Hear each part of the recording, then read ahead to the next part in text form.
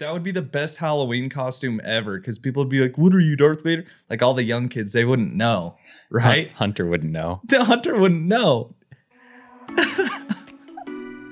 Welcome to It is Go Darth Additive, Vader, right?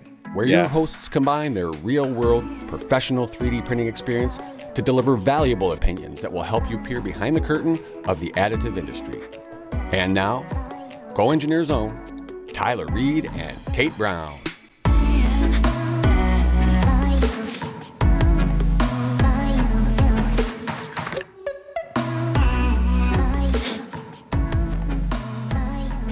And now, good morning. Hey, good morning. We made it. We did make it. Another Friday morning episode. Episode 39. Is it? We've made it. We've made it to 39. I don't know really what we've made it to. There's no significance to 39, but that's a lot. I actually saw a billboard yesterday that said celebrating 39 years of business on 39th South. Name the place. Shane Company? No, Apollo Burger. Oh, I right. just saw it. So 39, it must be meaningful. It's meaningful to me because although we have missed some weeks, Mm-hmm. we've been consistent overall. And someone in management here brought this up to me recently. And they said, people have been talking about doing podcasts here for years. Yeah. And it's been brought up by this person and that person in these groups. And no one's ever done it. Like no one did it. Yeah. People have great ideas, but they don't do it. Sure. And so for the first time in my life, I'm a doer. And you're right there with me. We're That's holding true. hands across the finish line. That's true. I think part of it was just not telling anyone that we were doing it and just keeping the pressure down and treating it more like play.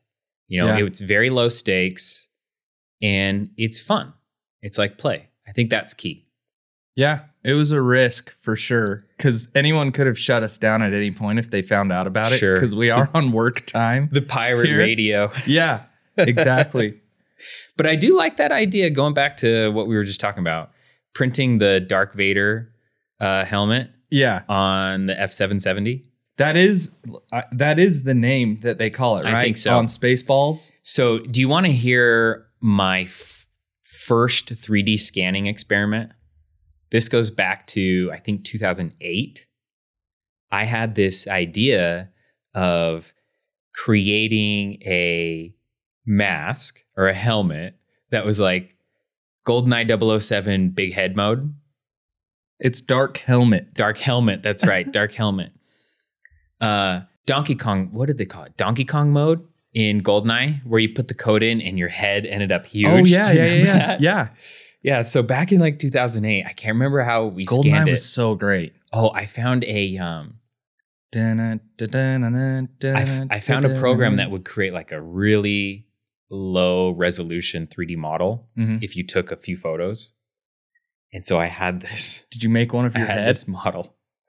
I printed it out in papercraft, like Pepakura, but I never finished it. Typical. Yeah, typical. I wasn't a doer back then. Are we now?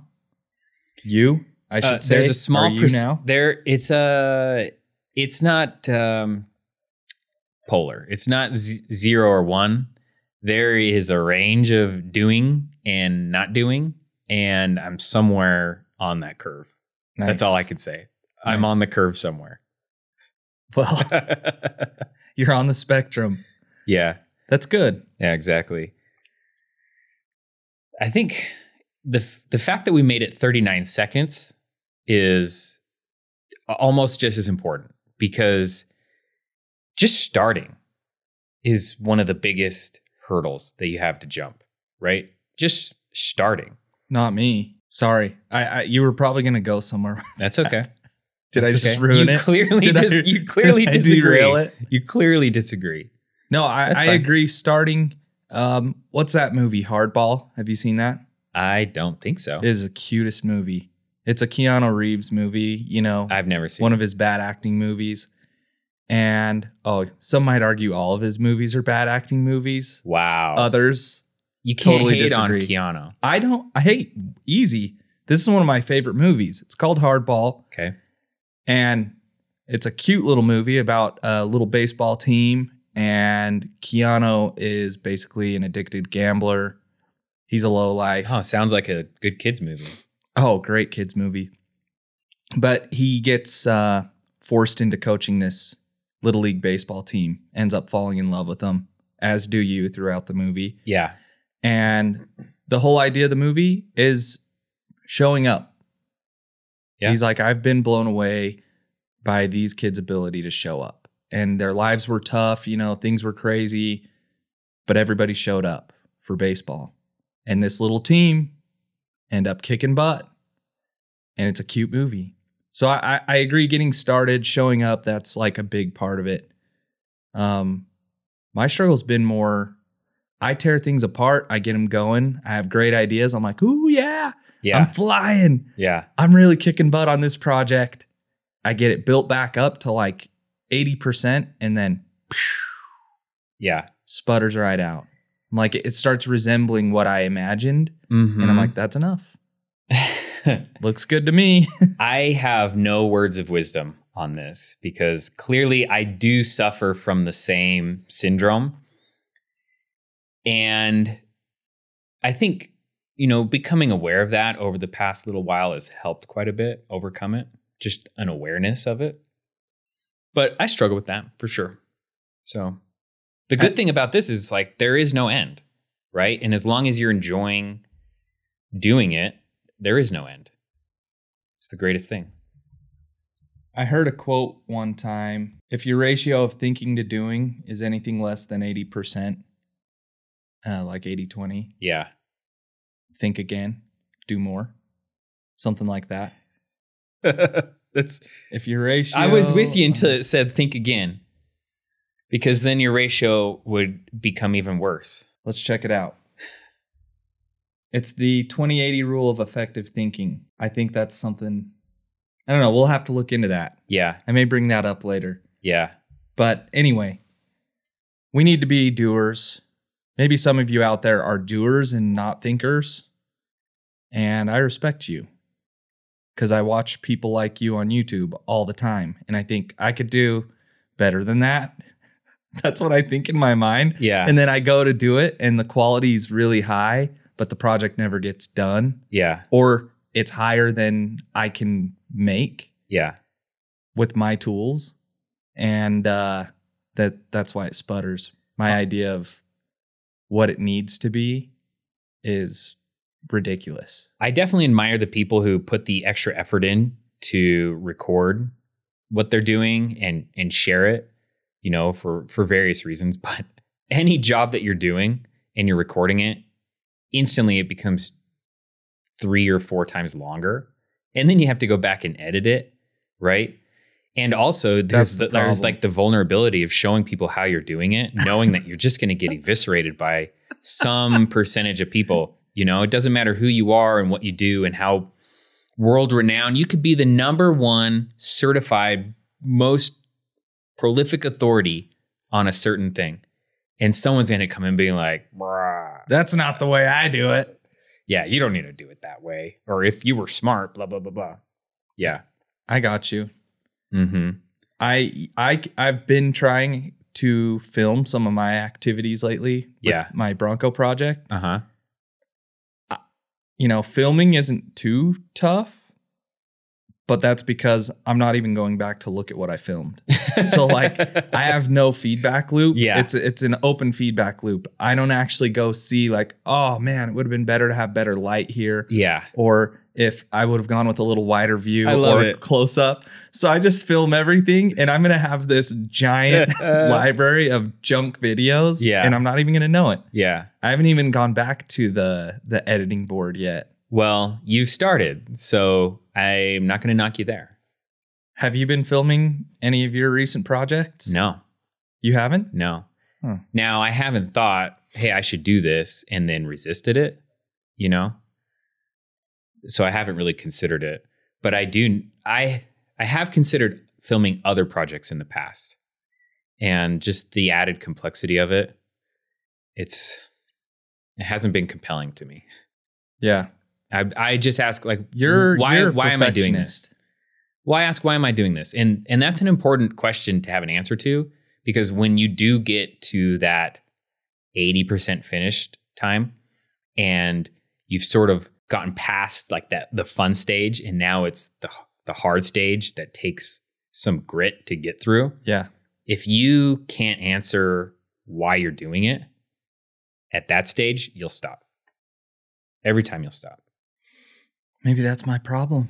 Maybe it is. I feel like I should be laying down in a little leather sofa right now. It's just a little therapy session. Yeah.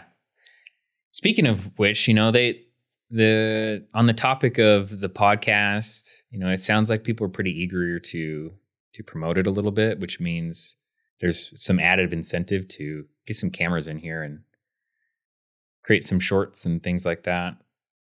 Kind of spruce up the place a little too. Yeah. It actually is fairly nice. It doesn't need a lot of work. 80% there. It is exactly 80% there. It really is though. Yeah. So I've been 2 places this whole week. 1, under my truck, and 2, in front of YouTube, trying to figure out what I need to do under my truck. Those are the only 2 places I've been this week. How's that going? It's actually going pretty well. I'm past the teardown stage, and I'm just making the turn into put it back together stage. But the progression of the job is pretty funny. Like, I started last Saturday and I dug into it. I'm like, this is fun. I like being outside. I was dressed warm. Weather's decent. Yeah, you know, it was like 30 degrees maybe. But sunny. But sunny, yep. And I was out there all day. I came in at night and I told my wife, I actually had a lot of fun. Like, I just enjoyed being out there. Had the garage TV on and music. Actually, I think Saturday I just had music on the whole time. Nice. Sunday, the same thing, but Sunday changed a little bit because once you get in, you're like, oh, I should deal with this or I should deal with that. And if you're having fun, you're way more likely to do like a stretch thing. Like, so Sunday, I basically just de-rusted all day, almost all day. Didn't you make fun of me for feature creep the other day? Yeah. And you kind of been doing that with your truck. I was, okay, kind of. You didn't have to do all that. If you took this to a shop, Sure. they wouldn't have done all that. Yeah, you don't have to. But also, I saw like signs of it causing problems. Like, my oil pan was pretty rusty. So I'm just thinking, oh God, I need this truck to last like another 40 years. Oh my. 40 years. Yeah, so I was having a good time there. And then at a certain point, I saw some things that I knew were going to add days of work. And I was like, okay, I better get that. Yeah. Because it's the progression of seeing one thing and letting it slide, and then another thing and letting it slide. Over the course of a few years, I had a lot of anxiety about that truck. Let's just put it that way. So I'm like, I'm going to tackle those. And that's where I ran into a little bit of a snag, where I was trying to do the inner seals around the differential. And it literally took me one night to remove each seal. So 2 nights for 2 seals. That's all I got done.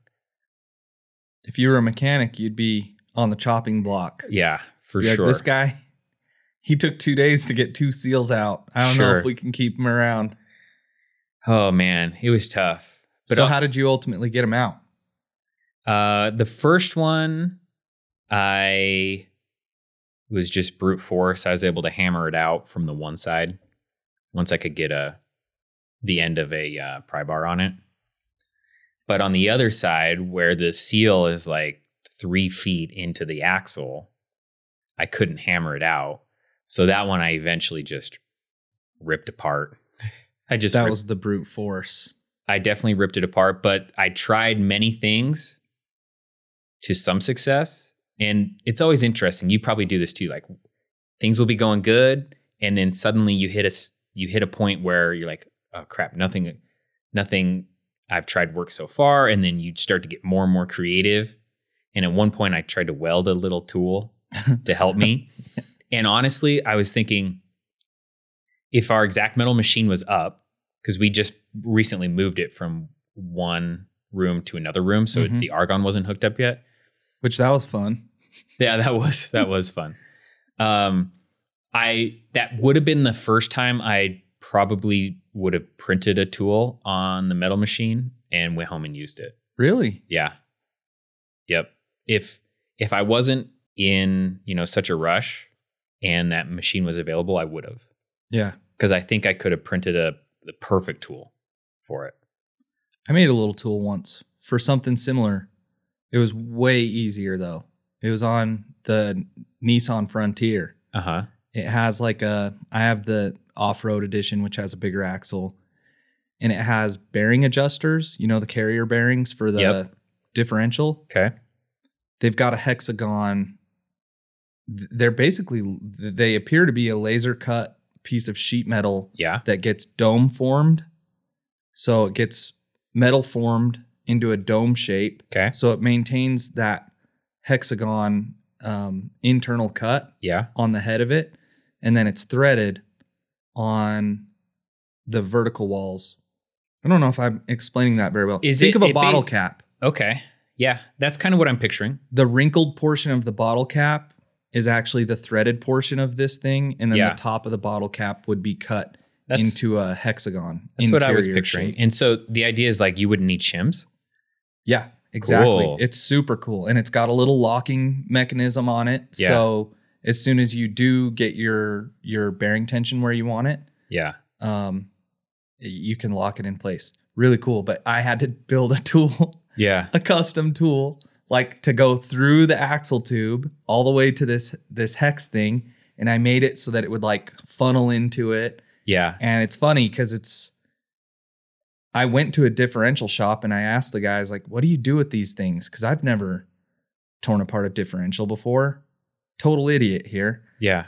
And everything online has shims and all that stuff. And I'm like, where are the shims on my truck? Yeah. Because I pulled this thing apart and I'm like, where's the shims? Yeah. Where's all this stuff? Oh, it must have been a perfect fit. Well, I go to put the new differential in and it's slightly different size. It's not fitting in. Yeah. And I'm like, what do I do? I was freaking out. All it was is you just spin those little things out. Yeah, I can Super relate. easy. And I talked to the dude at the diff shop and he was super happy to tell me, oh yeah, I have these custom tools. I used to loan them out to people, but they never come back. Yeah. And I felt like after I built mine, I should just go take it to his shop. But me being kind of a hoarder and having put the work into that tool, I was like, maybe I'll need it again. Mm-hmm. Thank goodness it's been a few years. I haven't had to pull apart the rear end on that truck, but I guess that's a project that I finished that worked. Yeah, nice. So I built a custom tool for. Sometimes you need these custom tools, and sometimes a custom tool's necessary for these car jobs or truck jobs, and sometimes you don't, right? Sometimes you'll be researching and it's you need such and such tool, like OTC 2346. You need that tool. Or you see on a forum or somewhere, someone's like, I made this tool and it helped. And I did make a forum post. Yeah. Old school. So when I did the head gaskets on my F350, I had to cut and weld a bracket to lift the heads safely with the engine hoist. And I found a drawing that someone had done and put it up on a napkin sketch or an actual like a drawing? hand drawn. Okay. Oh, actually, no. It was like a dimension drawing. Yeah, 2D technical drawing. Someone had put it up on one of the Power Stroke forums. Nice. I was like, oh, perfect. That's exactly what I needed. I could have bought the bracket for whatever people are selling it for, $100, $120. Rip off. Or I can use this drawing and make it myself out of little scrap metal that I had. And it was perfect. And always, in the past, every time I was told you need this special tool, it's always like, can I make that tool?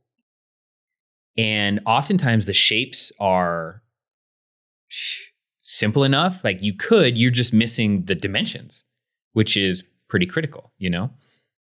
Like I have this hub seal tool for the Super Duty. Mm-hmm. And I hated having to buy it because it was like $80, you know? And it's so simple. You could make it out of pipe fittings or cut tube or cut pipe, but you don't have the dimensions. So I went around online searching for anyone who'd done a CAD drawing of it. Because if all I had the dimensions, then I could make a decision if I could do it. And they don't exist. These CAD drawings of these special tools don't exist, but they should. Okay. They should. Okay. There should be a website that's like the McMaster car of these specialty tools. Either dimensions of the, OEM specialty tools or dimensions of homemade stuff. So let me get this straight and tell me if I'm misinterpreting this. Like McMaster, you made the comparison to McMaster. They're selling stuff. They include drawings, technical drawings, so you can get this information, make sure it fits, whatever. You want it to be like McMaster, where you could buy the tool if you needed to buy it, or make the tool with the technical drawing. I've been thinking about this. Or more like Thingiverse, where it's like the model's there. And you could download the model and measure it yourself or do whatever you want. A little of both. I think if I were to implement this, it would be a little bit of both, right? So it would be a website specific for specialty service tools, okay? And all of the content would be user submitted. So people all around the world with these tools already, all they have to do is submit the measurements of these tools, right? Mm-hmm. Now, alongside the measurements or CAD drawings of these tools, either one, would be like an affiliate link to go buy the tool if you wanted to. Because there's a good number of people who would go there and search and be like, I'm not going to do that. But then here's the link to send you to Amazon or wherever and buy the tool. And another portion of people will download the file and attempt to make it, etc. But you do that, and then you do a revenue share with the affiliate link to incentivize the people to actually contribute. And I think that you could totally I don't think it's going to happen. I think it could be successful. Maybe there's some issues around. What do you mean how? Well, I mean that most of the people that are using these tools, for example, service. Yeah. They're blue collar jobs. These guys probably aren't CAD savvy. Yeah. They're probably not even engineering savvy in the way that you would measure and reverse engineer something. I think having like even a pen on your desk or like something that's sitting on your desk right now, like this headphone jack or whatever, if you took a measuring tool to it, it's one thing if you took a measuring tool to it and you're measuring critical dimensions. Yeah. It's another thing if you're trying to reverse engineer that. Have you ever done this? This is like one of the ways I got good at CAD. Of course I've reverse engineered things. Yeah. And so you really learn, like your brain connects all the dots. I need every single critical dimension and the ones that aren't critical to actually make a good representation of this part. Yeah. So most people aren't thinking like that. And you keep saying most, but I don't know if it's most. Certainly there is a significant percentage of people who are using these tools. We need a poll. Yeah. A significant percentage of the people buying these tools are putting them in their toolbox at the mechanic shop, and that's their career. And for them, it makes total sense to spend $50, $100, $150 for a specialty tool because they're going to get the use out of it, right? Like they're getting paid a shop rate. They're definitely incentivized to work fast. And that's why they go and buy the Snap-on tools, all these specialty tools, because it helps them win more work and make more money off every job. But there's also tons of people that, like us, would be forced to buy the tool and just use it once, right? Like the guy who you're talking about, the transmission shop, you said that he used to loan the tools. Yeah. But they would walk off. And then like all the parts stores have loaner tools too, right? Like tons of people just need these tools briefly. I don't know. I don't see, I like it. I like the idea. Like, I know you can measure things with your phone right now. Like you can get pretty accurate, dimensions off kind of like a picture. Yeah. I wonder as part of your repository, I think it's within our lifetime where we're 3D scanning things with our phone, and you could actually submit, kind of a scan of your tool, because then it's easy. I think the new iPhones have LiDAR, and you can do some level of 3D scanning. But I don't think you'd have the precision necessary for many of these tools. Well, let's back it up here, Tyler. If you're going to make this in your home shop, you don't have the precision that some of these tools require. Yeah, that's true. Perhaps. So you need to know the difference of when I can manufacture this here, or that's true. You know what? I'm paying for the fact that this is a super high tolerance deal. That's true. Dude, but I just know so many people at home with even just an FDM printer could build a lot of these shapes needed for pressing in bearings and seals and holding belts, tensioning belts and things like that. Like a lot of these tools could be made with FDM printers. Yeah. I don't disagree. I just, you're going to have to come with a little better plan, I think. I actually thought the plan was pretty good. A crappy plan would have been like, hey, let's just try to start a movement that gets all these files onto Thingiverse. I came up with you related it to McMaster Carr. Yeah.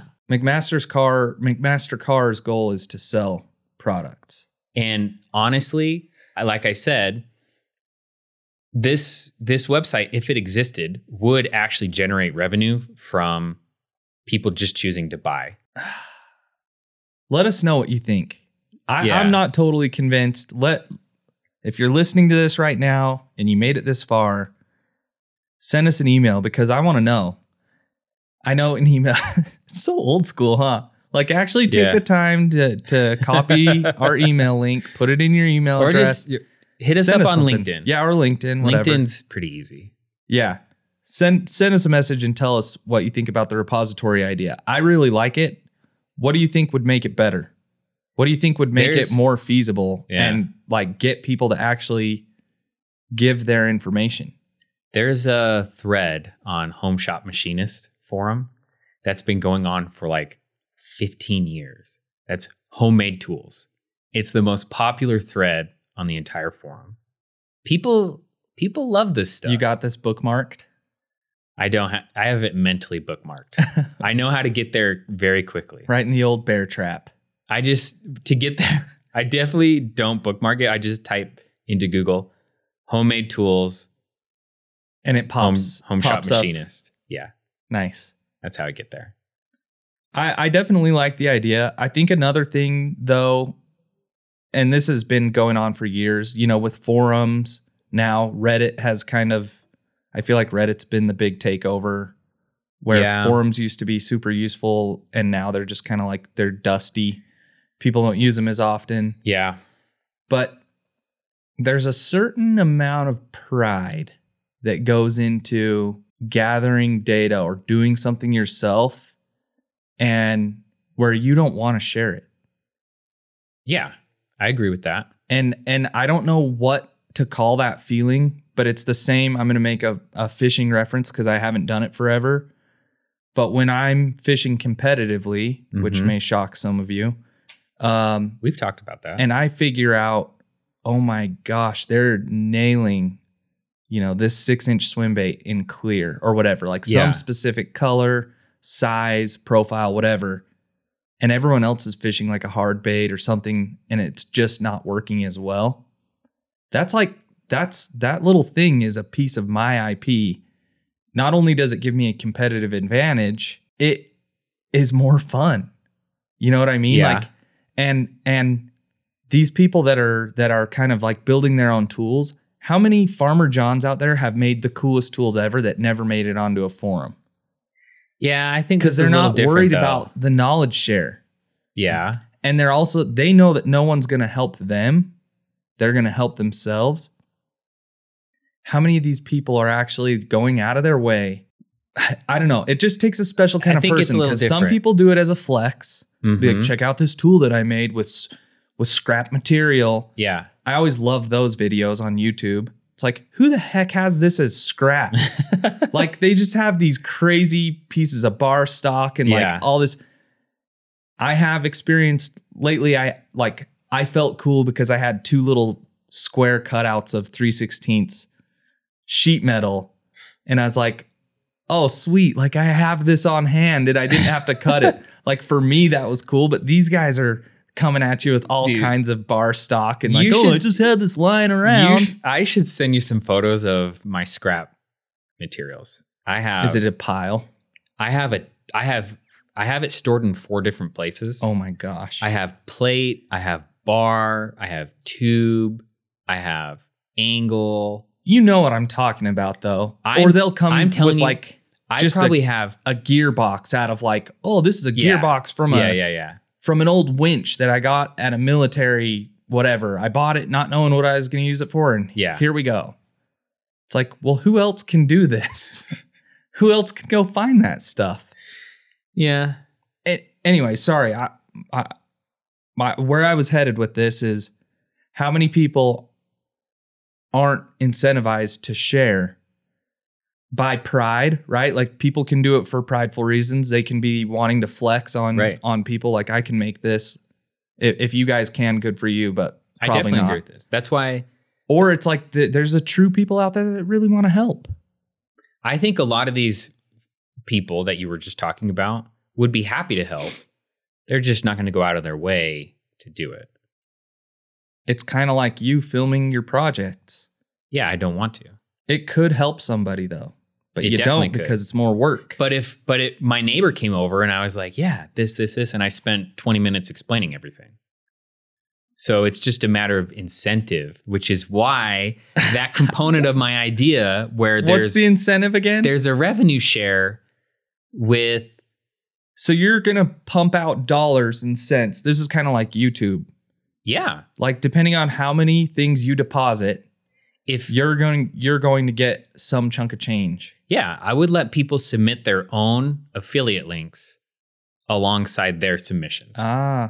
So it really would be like a YouTube type model, business model. But with I really like it. You would get a certain number of people that just go nuts, measure everything that they have access to, and submit tons. Junk. Maybe. I don't know. It could work.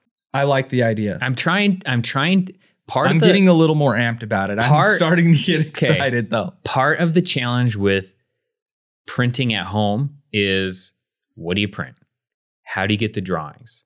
Like, and especially with, this whole social movement towards more virtualized assets and virtualized, like, you're spending more time with virtual models, like whether it be AR or VR or XR, whatever. People are going to become more and more familiar with digital models and have a need for digital models. And that's a great thing for people with 3D printers. So I think this something like this, and it could be in other realms too, right? Like, you have e-replacement parts, or you have appliancepros.com, like these sites that sell appliance parts, for example, because I am also waiting for an appliance part. My dishwasher has been down for 2 weeks. Oh, bummer. Can't get a part. Many of these parts could be printed, is what I'm saying. And the infrastructure of getting those parts into those files into people's hands just really isn't there yet. It may be premature for a lot of this stuff, but especially for like service tools, specialty tools, like we should start one for Stratasys field tech specialty tools that we know would make people's job easier. That could exist for all sorts of industries. Right. And I like it. But I like it. I think your issue is with incentivization. Yeah. Is that a word? I think, look at GrabCAD. Tons of people submit files to GrabCAD. Mm-hmm. Why? Clout. Like online clout. Yeah. And they kind of use it as a portfolio, Uh-huh. I guess. Yeah. I mean, a lot of the things I've seen on there What's overdone. What's like the Magic value? Mike. Yeah. What's the value in that though? Self-worth. It's all internal, right? I don't know. Where if you had a structure where you're basically putting in reverse engineered or novel parts up, and then you're getting, what's the liability here? I don't know. That I don't know. I have to research that more Okay. for sure. Everything on the sites, just use at your own risk. You have to sign some There- sort of waiver. I mean, obviously, there could be some companies that are upset about that, but they also might realize like, hey, actually what we make is a lot harder than you think. So go ahead and do this, and we'll even sponsor it, but make sure all of these affiliate links go to our website. How many tools do you think are misused? Not Yeah. by accident either. Yeah. Like purposely misused or like their everyday use. Like, yeah, I know this is how it's supposed to be used. Off-label but use. this is how it works for me. Off-label use. Yeah. It depends on the level of specialty, I would say, in the tool. Some tools are so specialized there really is no other Right. tool. And then you have something like a hammer, which is often misused for violence. Like Oh my, come on. I know almost every tool in my shop has been misused intentionally. yeah. To try to get these seals out, I think I pulled every single tool Yes. out of my toolbox, just seeing, could I use this to remove this seal? And, if Not they're used as directed, for sure. literally every single tool came out, and the question was, can my brain figure out a way to use this? Yes or no? Or maybe. It took basically every tool. All right. Well, you did send me a picture of your tool pile this morning, I had to. and everything's out. Everything is out, which means everything's getting cleaned before it goes back in. One of the things that this makes me think about, this knowledge share, and one of the reasons why I can't quite put my finger on it, it's actually relevant. Recently, there's this thing that I'm super curious about that I've been trying to find online, and I just can't. And it's a TIG welding technique that you see everywhere. Okay. If you've looked at any fabrication jobs, especially in the off-road industry, you've seen it. And it's a cap or a cover pass that these guys do. So they're doing a double pass. And you see the weave stuff, you see all the like cool stack of dimes and all that stuff. And certainly people can stack the dimes up on a single pass. But these guys in the off-road industry, they'll do a root pass that's like relatively small. And then they'll do a cover pass that's aesthetically pleasing and just adds more meat to the weld. So in theory, it's stronger and it looks better. I cannot find information anywhere. No forums have it. None of the there's tons of really good welding YouTubers out there that are professional welders in their past life, and now they're YouTubers full time, and they don't have anything on it. Nobody has anything on it. So I went to Instagram because I'm like, okay, this is the modern era. Time to start just reaching out to people. I reach out to this guy who I found on some other YouTube channel. He had mentioned doing a cover pass on one of his fabrication projects. And he said something to the effect of like, I do it out of paranoia. I want more material and more strength. Okay. And I'm like, okay, this is a guy who actually just opened up a little. just a tiny amount. Okay, so because I'd always assumed there's a little more heat in it because they're big welds, you know, and my mind is trying to think of ways that they're doing it. They're using a lot of heat. They're traveling really fast. They're using pulse TIG, whatever. So I reach out to this guy on Instagram, and that lovely man texted me back 2 days later, or DM'd me back 2 days later. So I DM'd some TIG welder on Instagram, and he actually hit me up. Yeah. I was so grateful. Was he helpful? I was so grateful. He was and wasn't. Like, he wasn't super vague, but when you don't have any understanding of really what they're doing, it's all kind of foreign. And so he told me he's welding at like 320 to 350 amps, which is like, it's huge. Double what my machine can even do. My machine, I think, will go to 200. How many TIG welding machines will even go that high? It's a $10,000 machine that he's using. It's like a big generator style machine? No, it's a Miller Syncrowave. 400? 350. Okay. I have seen these. And I don't know if he's just flexing the fact that he has a $10,000 machine, you know, because in that amperage range, you have a handful of options, if that. Yeah.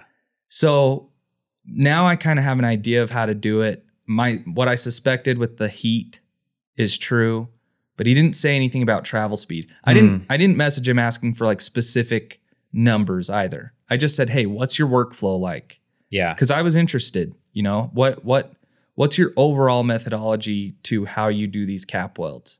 And he kind of laid it out, and I was super grateful. But I just wish, I think TIG welding people really protect, kind of like fishing secrets or these little things, because it's like, this is how I make my money. Right. This is my business, is making these aesthetically pleasing welds.